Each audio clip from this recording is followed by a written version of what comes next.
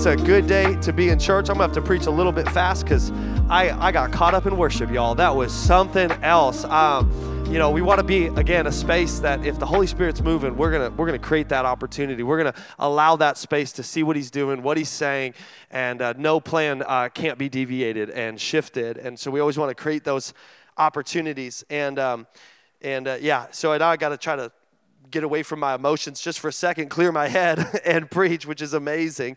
But I really believe what I was sharing at the end of worship. There's something so powerful.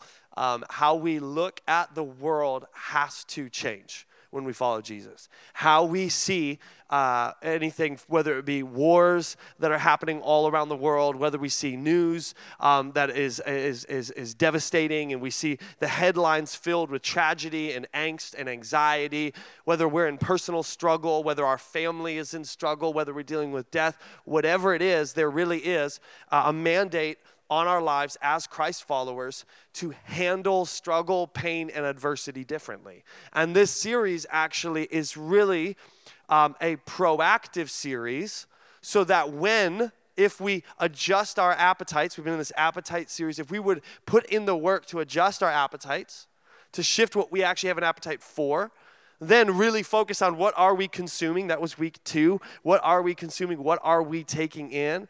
And as we go into week 3, which the question this week is, what are you producing? If we can start to shift some of these things, I really believe we're making proactive, predetermined decisions that when the struggles come, what's going to come out of me, when I get pressed, what's going to come out of me is worship. When I get pressed, what's going to come out of me is prayer. When I get pressed, what's going to come out of me is more of Jesus. It almost seems like the early church, the more they were persecuted, the more they were pressed, good oil was produced, that there was something coming out of them. They're like, the harder you press me, the more the gospel message is going to go forward. The more goodness is going to come out of me. And there's something beautiful about that. But the reality is those stories of people getting persecuted and goodness pressing out of them, that is a byproduct, I believe, when we look at Scripture, of a lot of hours of fighting battles on their knees.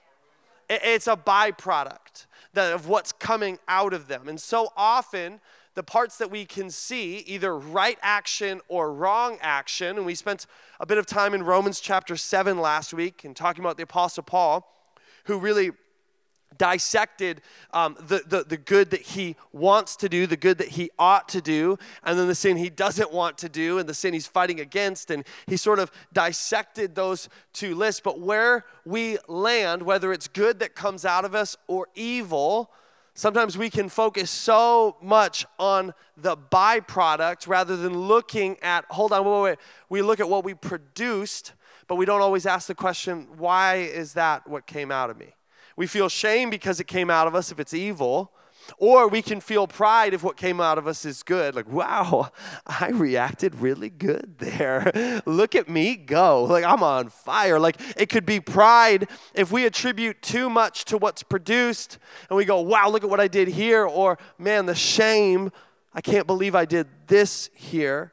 We can actually miss what a life of faith is all about, that those are just based on actions you've already taken. And have you ever had a moment like this in your life where you're pressed or your reaction, you're like, how did that come out of me? Have you ever had like almost an out-of-body experience where you're like, who's talking with my mouth right now? Who's saying these words? Like, I don't want to be said. Why is this coming out? For me, this happens every single time I get tickled. Every time. Every single time I have an out-of-body experience where I try to punch the person tickling me. It's crazy. I can't control it. Like Buddy the Elf wants to have a tickle fight, I will punch an elf. Come at me, bro. Like, I do not know how to control my actions when tickled. Okay, I'm violent. And I will hurt somebody, right? And I'm like, it's not my fault. It's not on me. Like, that's just, you chose to do that. And thank God, the older you get, the less you get tickled. It's kind of cool. I've noticed this. Like, the less you kind of move away from being tickled, unless that's your thing. Like, that's all cool. But it comes out of me. I can't control it. And see, sometimes there's life, though, where we react or we say things or something comes out of us and we're like, whoa, I'm so sorry. That's not who I really am. I don't know what that was. That's not who I am. But actually, we say that, especially when we regret actions. That's not who I am. When we regret it. But probably a better and more accurate statement according to Scripture would be, that's not who I am working to become. Right? Actually, there's a part of me that is who I am. Because when pressed, that's what came out of me. But that's not who I'm working to become. That's not who I'm striving to be. I'm believing in a better version of myself, and I'm working towards it, and my humanity just came out. And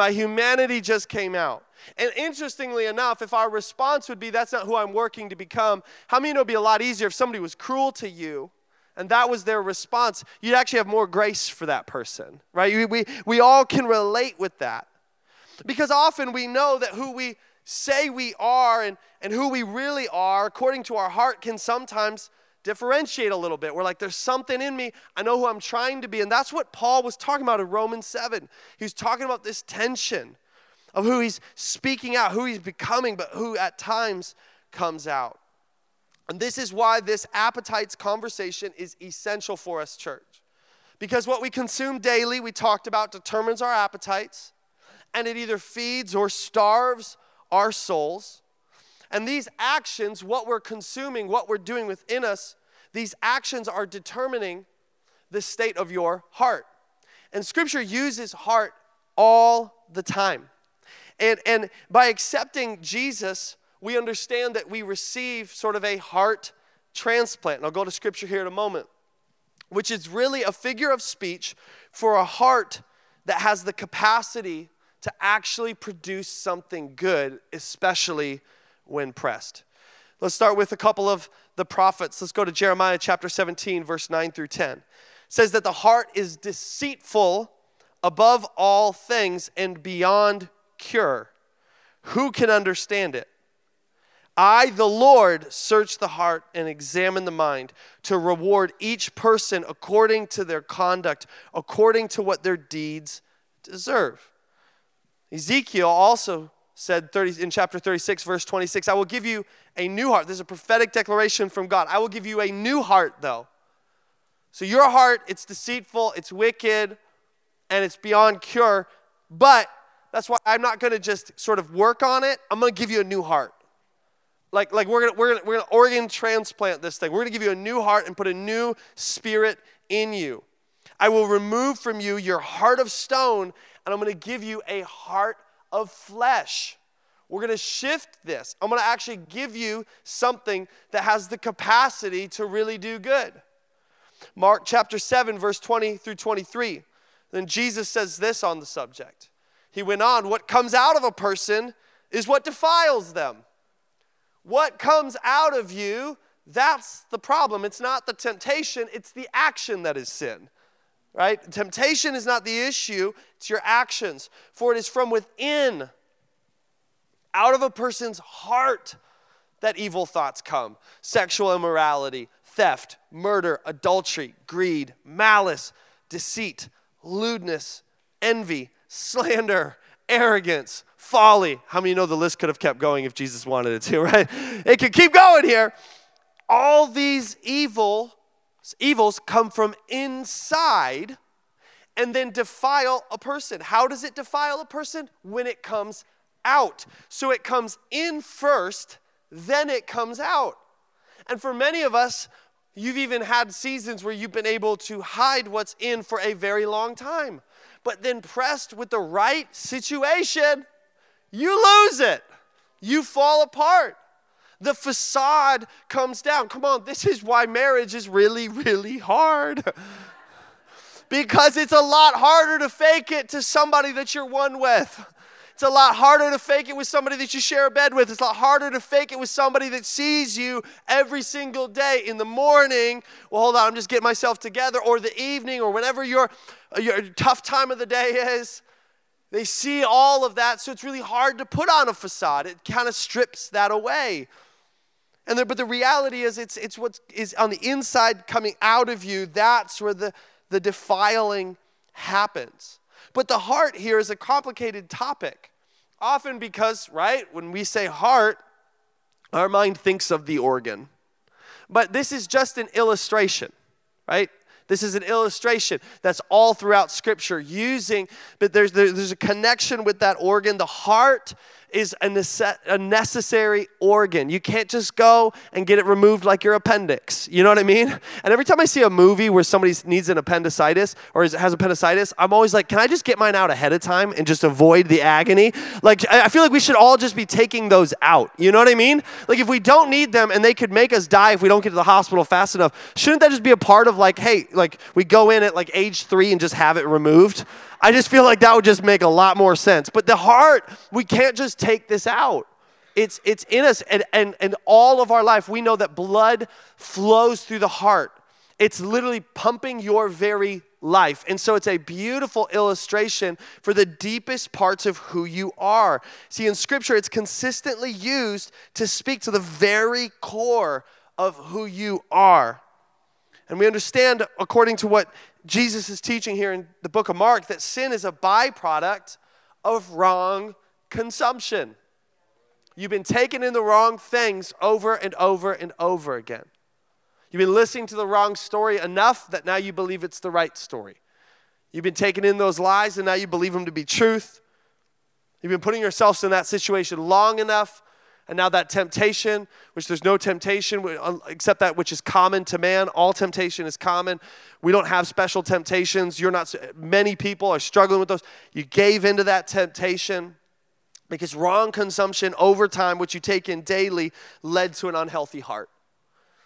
And sin is a byproduct of essentially perpetual wrong living and thinking, not addressing the inputs and only focusing on the outputs. There was a helpful paragraph that I believe we should have it up on the screen, but I'm going to read it out from Easton's Bible Dictionary. According to the heart in Scripture, it says this: according to the Bible, the heart is the center not only of spiritual activity. Again, the Bible always depicts it as the center of your spiritual activity, but of all the operations of human life. Heart and soul are even often used interchangeably in Scripture, which is important to understand. The heart is essentially the home of the personal life. And hence a man is designated according to his heart. Right? That's why God says, I don't look at the outward, I look at the heart. I'm looking at the core of who you are. I'm not just looking at your facades or your what you want the people to see and think about you. I'm looking at your innermost thoughts. And we see men like David making important declarations of search me and know me. See if I have any wicked ways inside of me, God. Search my heart. Look deep within me. And so we understand it's the home of the personal life, and we are designated according to the state of our heart. And the process of salvation, in fact, begins in the heart by believing and receiving the testimony of God. How many of you agree with that with a good amen? Come on, salvation literally begins here by believing and receiving the testimony of God. Well, the rejection of that testimony is what hardens the heart. The rejection of the testimony, the good news, the gospel message, the more we reject that, the heart of stone. The more we receive what Jesus offers, the more the heart of flesh is possible. One that feels and sees and thinks and understands according to the kingdom of God. And John chapter 3, verse 3 gives us a helpful clue as well. It says this: Jesus replied, "Very truly I tell you, no one can see the kingdom of God unless they are born again." Leave that up there for just a second. This is vital. So essentially, when you have a heart of stone, the born again is where you get the new heart. That's what Jesus is talking about. When you have that heart of stone, you are incapable of seeing the world according to the kingdom of God. He's literally saying it's impossible. And yet we wonder, it's like we so often will hold people who don't have a heart of flesh accountable to our heart of flesh. It's like, no, guys, it's impossible. How could they have that kind of depravity? How could they ever resort to that kind of sin? How could anybody get so broken that they would do evil things in the world and take life and do all this? Because they are incapable of seeing the kingdom of God. Which if that doesn't give you a little bit of motivation to help people to replace that heart of stone, to actually within the heart do the heart work of accepting Jesus as their personal Lord and Savior, I don't know what will. But it's not like, well, can't they see part of it? No, they cannot see it. They are spiritually blind to what's really going on in the world. And so they'll be swayed by every new topic or idea or concept. And they're going to fight their battles like the world, not like Jesus. They can't even see because they don't have that heart of flesh. So essentially what we outlined in weeks 1 of 2 of our series was heart work. Hey, it's so great. I accepted Jesus as my personal Lord and Savior. I got this heart of flesh. But am I feeding it? What am I consuming? What am I taking in? Am I hungry for the things of His kingdom?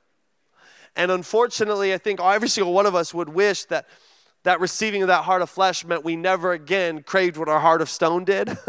But it's just not the case. This is this progressive work of sanctification, saying I got to work out my faith and fear and trembling over time. And Jesus kind of put a bow on this whole topic with a crystal clear, no-brainer illustrative word picture in Matthew chapter 7, verse 15 through 20. I know we got a lot of scripture today. You guys okay with a lot of Bible? I think that's okay in church, right? So Matthew chapter 7, verse 15 through 20, he says this. And this is its own section. And he says, watch out for false prophets. They come to you in sheep's clothing, but inwardly, here it is again, inside their heart, they are ferocious wolves. But by their fruit you will recognize them. Do people pick grapes from thorn bushes or figs from thistles? Likewise, every good tree bears good fruit, but a bad tree bears bad fruit. A good tree cannot bear bad fruit, and a bad tree cannot bear good fruit. You think he's making a point here? He's like saying it multiple ways. Every tree that does not bear good fruit is cut down and thrown into the fire. Thus, by their fruit, you will recognize them. He's making it so clear that there are a lot of people, this easy mental picture, that they are a wolf in sheep's clothing, which has been illustrated in fairy tales and stories, and the wolf puts on the sheep's clothing and tries to get close to the sheep and coax the sheep so he can eat the sheep and devour the sheep. But there's this reality that on the surface, on the outward, at the initial viewing, it looks like a heart of flesh must be there. They're saying the right things. They're doing some of the right things. Seems to be good. But Jesus gives us this absolute clue. One, on how to discern other people, but also, how many of you noted it? And the more important thing is how to discern what's going on in ourselves. Because it's really easy to be like, where are the false prophets? I'm going to find them. Like, right, we go on the hunt, and we're like thinking it's everybody else, but we are looking at the speck in their eye while not seeing the plank in our own. See, the bigger issue is, would you actually be willing to admit that there are moments where you've donned the sheep's clothing and really there was a wolf on the inside of you? And maybe the heart work hadn't happened and you pursued a position or a role or a place in someone's life that you weren't ready to help with, and you were doing it for the wrong reasons. And if you were being really honest with yourself, your motivations were impure. And so you've been driving something or pushing for something, and in your own way, you came in and didn't realize it, but there's a part of you that's going to do more damage than help because you didn't take time to assess the fruit of your life and go, am I ready for something like that? Should I speak right now? Is this a moment I should raise my voice? It's a lot easier to look for false prophets in other people, but it's tough to look at it and go, have I been false at times? People say Christians are hypocrites, and I think it's a lazy statement. Most healthy Christians I've met are not hypocrites. They are people who are desperately saying, I'm working to be a better version of myself. But it's the ones who claim some sort of perfection while being evil on the inside that creates that label. But I think it's an important moment to say, has there been any hypocrisy in my life? Has there been moments where I've been this hypocritical word picture of a wolf in sheep's clothing? You see, remember, without the new heart that God offers, you cannot even see the kingdom. You cannot live with a kingdom mindset. You can only pretend. And so over time, That heart of flesh is tested by what is produced. It's tested by what comes out of you. It's tested, right? It's never our job to declare someone's eternity. We don't need to argue if someone's saved or not. I've never seen Christians practice the discussion of whether or not someone's going to spend eternity in heaven and speculating themselves. And I've never considered that a healthy conversation. I've never seen that go somewhere productive. That is not our job. We are not the judge of eternity or salvation. That's not our role. But absolutely, Jesus is saying, but be careful, you need to look at the fruit of people's lives. We don't promote because of talent. We don't promote because of personality. We promote over fruit. We look at the production. What is their character? What does the character look like? What's the integrity look like? Do they have some longevity of doing good things? What is that? And in my own life, what am I producing? What's coming out of me? You see, the early church actually took this conversation very seriously. Very seriously. And part of the reason why is they were under severe persecution. And right now in the Middle East, many churches are in a very similar situation again. And it's their lives are on the line if they include someone into their home church. And so the testing of someone's heart is rigorous. It's not just like with nobody looking around, slip your hand up quietly. They're like, no, that won't cut it. Because if I'm going to risk my family and my relatives and everyone else's lives, I'm going to test the fruit of yours. Like, I got to make sure you've actually seen some heart change. Because otherwise, you're going to turn us in. Otherwise, the moment you're pressed, you're going to give in. And so the early church was in a similar situation where persecution was rising up, and they had all these different symbols and different ways that they would mark whether or not you were a Christian or a believer. They had to do much in secret. So because of this, they spent a lot of time not just testing people's words, but testing their actions. Not just testing how people wanted to be perceived, but what they were actually producing. Are you ready for this? Barna released a conversation and some studies that they've done with some of the best scholars in the world that actually were researching the early church this whole period. And they discovered that the typical amount of catechism required to be water baptized in the early church, this is just post your Acts story, the early church was 140 hours. 140 hours of being taught doctrine, being taught about Jesus, and trying to test the fruit of their lives. And then after 140 hours, okay, now we will water baptize you. Because they had to take time. And in 140 hours, this was the thing they thought. Either one, we're going to discern that, hey, they actually didn't really accept Jesus and they were sent here as a spy to come in and actually hurt us. Or even if they are a spy, we believe that after 140 hours of the doctrine of Jesus, they're going to love him by the end of it. And see, we love to talk about like Acts 2, like moments in the early church. Like, I want the moments again. I want those brief moments where the Spirit moves in power. We love to pursue those, but we don't like to talk about the work and the persecution and the effort and the time and the discipline and the fasting and the prayers and the moments, and that they were going to church like every day and that they had all things in common. We don't want to talk about the sacrifice of the early church. We just want to have the supernatural experiences of the early church. But when you study them, they were committed.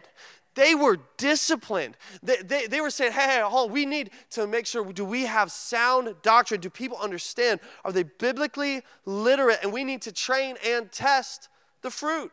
We are not the judge of their eternity, but Jesus instructed us that we're going to know false prophets by their fruit. So we're going to watch the fruit. And if they produce good fruit, and when they get pressed, goodness comes out of them, check. That's it. I know there's goodness in their heart. They must have the heart of flesh because they see the kingdom of God. What they produce has shown that their appetite and what they're consuming is good.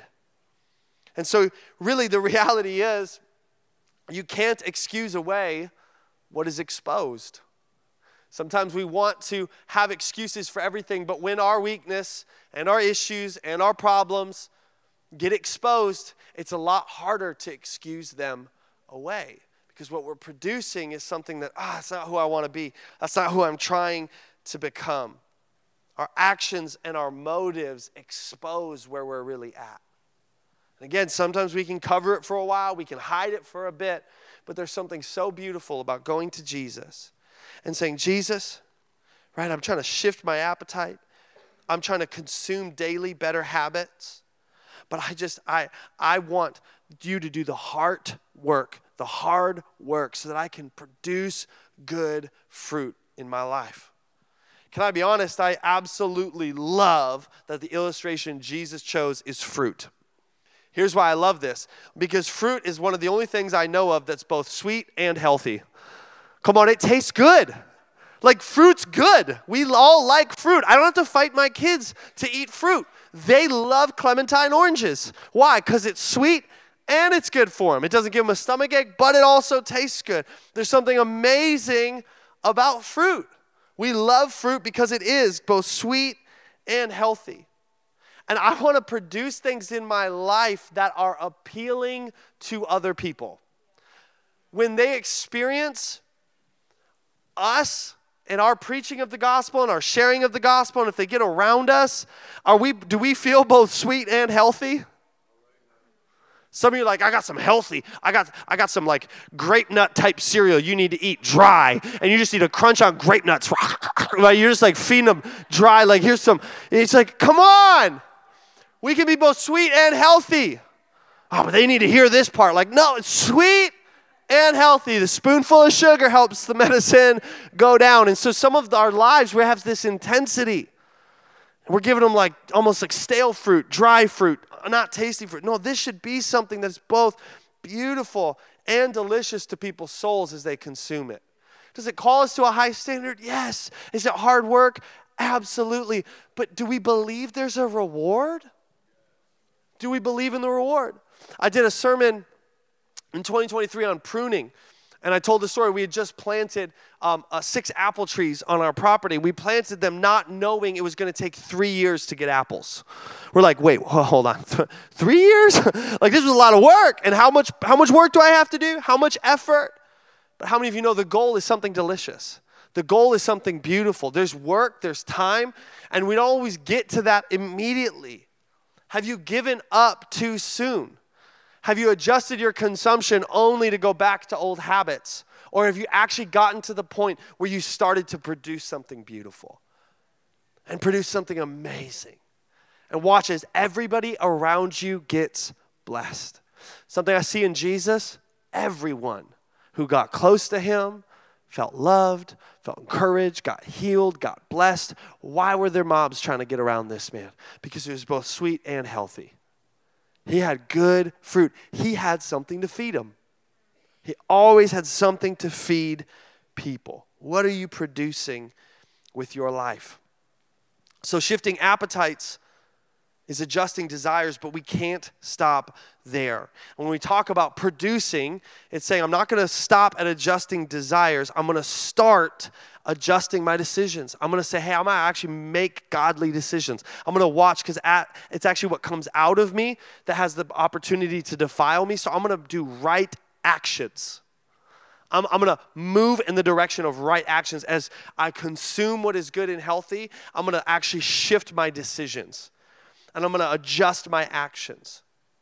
Luke chapter 6, verse 45 says this. It says, a good man brings good things out of the good stored up in his heart. Good. I like that word. Good. A good man brings good things out of the good stored up in his heart. And an evil man brings evil things out of the evil stored up in where? His heart. For the mouth speaks what the heart is full of. The mouth speaks what the heart is full of. You are outed by your words. You are outed by your actions. Our hearts are exposed. And none of us are free from this passage. Where we've all had those moments where we go, why did I say that? Why, Jesus, were those the words that came out of my mouth? Rather than beat yourself up with shame, condemn yourself, go, okay, what didn't I do? What didn't I take? What battle didn't I fight on my knees? What effort, what proactive decision did I miss to produce evil like that? That's not your desire. I don't think that people just wake up one day pure evil. I believe it's a progressive work of making wrong decisions on a consistent basis, wrong experiences, not adjusting these things. And eventually, what is produced is evil. And evil things come up out of the evil stored in the heart. And in the same token, good things stored up out of a good heart come out of a good person. And I believe God has called us to have a heart of flesh and to produce good for the world that is both sweet and healthy. It is helpful. It is loving. It is caring. It is kind. It is the fruit of the Spirit. It's full of love. It's got joy. It's got peace. It's got patience. It's got goodness. It's got kindness. It's got it's got the fruit. Come on, it's got something good for the world around us. It's worth the effort. Your family needs it. You need it. Your friends need it. The lost people of our community needs it. Your workplace needs it. You were made to produce what is good. But when you live by the heart of stone, it's impossible. But when you operate by the heart of flesh, all of a sudden good begins coming out of you. And as the keys come on up, last week I gave a challenge that we were going to go into a time of fasting as a church. And ask you to be in prayer about it, to consider what maybe God might challenge you to fast. And we're going to do a really focused 7-day fast. And we're working on dropping different encouragements via social media for you during this time, different tips, different things like that to help you along with a fast. And some of you guys might be here and you've never actually done an organized fast. And they're all different lengths, right? We see Jesus fasted for 40 days. It's common for people to do a 21-day fast. But we're going to go into a 7-day fast. We're going to go into a week. And then we're going to be able to break our fast together after with communion next Sunday and then go into the next week. It's going to be a powerful moment. But when it comes to fasting, do you realize what you're doing is by fasting, you're feeding your heart of flesh, not your heart of stone. So you're feeding your spirit. You're saying, I'm actually starving the thing I have an appetite for that I know is hurting me. See, this appetite series helps us to understand fasting more. What is the thing that you crave that hurts you?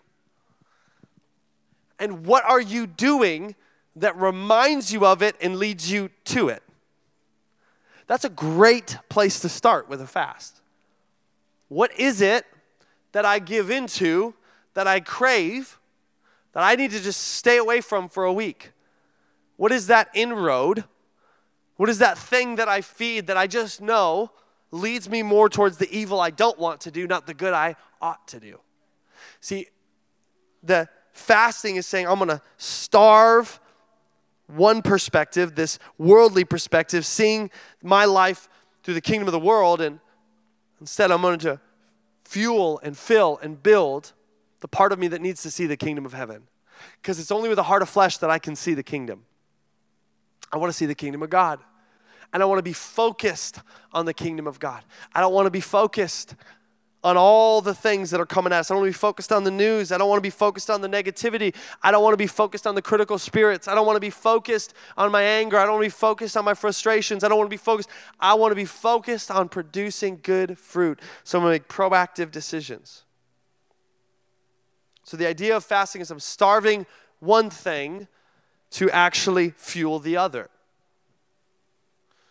And right now it's really common, it's great practice for people would do fasting for, within their exercise and their workouts and for a health thing. And that's valuable. It's really, really valuable. But this is something different. This is saying, hey, I'm trying to starve the part of me that just keeps coming up. Like, I'm so sick of reacting that way. Why don't I have patience, God? Why don't I have patience? I want more of that. What fruit of the Spirit are you missing? Have you been lacking joy for a long time? Like, God, where's my joy? You need to go into a season of fasting and be reminded of the things that you can have joy about. Have you been lacking self-control? Whoo, what's the thing you can't say no to? Say no to it for a week. I'm going to tell you something. I am a pastor that will celebrate any progress in your life. If you've been addicted to something for 3 years and you give it up for a week, I'm going to celebrate. I'll throw a party for you. You better believe it. At Artisan Church, we will celebrate progress over perfection. But some of you need to realize and see that you could do it for a week. Oh, well, Pastor Tim, if I can't give it up for 6 months, then I'm a garbage person. No, make a goal you can actually meet. Realize what you are capable of. I believe you can do this. What can't you say no to? What are you stuck in a rut with? What fruit of the Spirit are you lacking? Are you not gentle? Do you feel violent? What's fueling that? Oh, well, Pastor Jim, I love violent movies and shows. Okay. Maybe there's something there. Maybe it's fueling something in you, and that's something, well, it's fine for them. That doesn't make them violent. Okay, but it makes you violent. See, what we love to do is we love to justify things because it's not a problem for them. Can we just be reminded, there's no temptation except that which is common to man, but yet they do vary from person to person. You can go find somebody. If you feel violent after watching violent shows, you can find somebody else that does. There's going to be another person who's like, I feel nothing. I don't know. What is feeding it? What is feeding it? I can't control my thoughts. I just have so many impure thoughts running through my head all the time. Okay, what's feeding it? Well, I mean, I'm not like full on looking at porn. I'm just kind of like scrolling through like Instagram. Stop feeding it. Stop feeding it. What's feeding it? What's putting you in that place? And fasting is an opportunity to change your consumption in an aggressive way. And you're going to get to see the byproduct of what we're talking about. You're going to see that you can control your appetite, that you can control your consumption, and that if you do it for an extended period of time, you're going to produce good fruit, and that this is worth it. And next week, we get to talk about the best part, is that when you start producing good fruit, you get to bless other people. And it gets really fun. It gets really, really awesome. And actually, Scripture, we'll talk about it next week, but Scripture helps us to understand we don't just fast for us. There's a greater motivation to it. So I'm going to give you just some simple keys that have helped me for fasting. And then we're going to close. Number one, have a plan. Make a plan.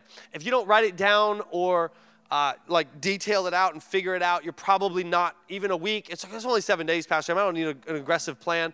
Depends. Well, if 7 days sounds really short to you for fasting, then maybe you need to fast something a little more extreme. Maybe you need to go to a liquid fast for 7 days. That's what I did last year, right? And all of a sudden you go liquid fast for 7 days. That sounds really hard. Okay, do what sounds hard.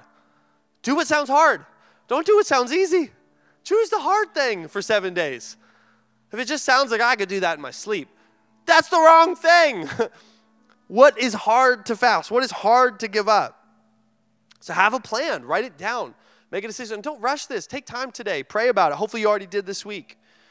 Number two, and I understand Jesus teaches, and he was correcting behavior, especially from the Pharisees and Sadducees. They were very public in their fast, and they would make themselves look like forlorn and haggard and just like put ash all over their face, and they drape themselves on the street corners to tell everyone that they were fasting and how spiritual they were.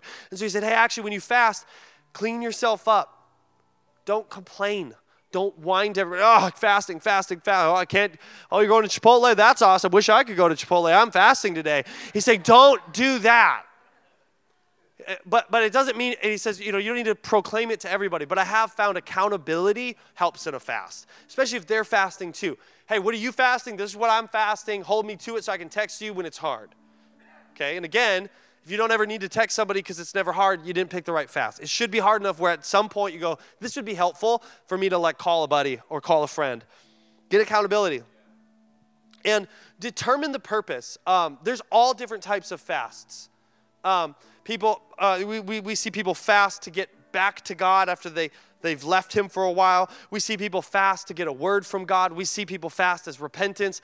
We see people fast for all sorts of reasons. Jesus, he actually fasted to make sure that he had control. Notice the devil tempted him with arrogance and power. And so he actually fasted so he would have, imagine if you were Jesus and you went public in your ministry, and in 3 years you have the largest ministry on the planet, it'd be really easy to feel good about yourself, healing people and miracles. So he had to do a fast to make sure he had died to the flesh desires of fame and notoriety and the desire to come on a white horse and fight for the victory, right? He had to put those desires aside. There was a focus so that when he went public in his ministry, he had the humility to carry himself to the cross. And so there's all different types in Scripture, but actually understanding what am I trying to accomplish here and what am I attacking? Because if you try to fast to fix all the problems in your life you're facing right now, you're going to feel real discouraged. Pick one. Fight one this week. Say, in the next 7 days, we're fighting for this. I'm fighting about this. You can fast for something. Maybe you need to fast because there's something happening in your body. You need healing. Or often people would fast for someone else even. I'm going to pray and fast for you for breakthrough. Lots of purposes you could choose. And then the final one's just really obvious. Stick it through. Go to the end. Don't give up. Make it. Do it. Do a difficult fast for 7 days. Shift your appetite. Change your consumption patterns. And watch what gets produced. Amen? Amen. Let's take a time. Let's pray as the prayer teams come forward. You can stand to your feet. Let's close out in prayer. Lord Jesus, we just thank you that with you all things are possible according to your kingdom. So we want to align with your kingdom. So God, whatever that hard thing is that you're challenging us to do right now, we believe that those things are possible with you. So we invite you in to help us, to aid us, to strengthen us, to see it through. And God, whatever it is that we need to adjust, I pray we would stick to it. Stick to it. See it through to the end. And watch as testimonies are going to come out next Sunday as we break our fast together. We love you, Jesus. We praise you. We worship you. And we honor you. And everybody in the house of love, Jesus said, amen. Amen. Well, the prayer teams are here. If you need prayer for anything could pertain to the message, fasting, could be something else going on in your life that you want to be lifted up, we invite you to come forward, get prayed over. Otherwise, we'll see you next week for our final week of our Appetite series. I love you, church. We'll see you later.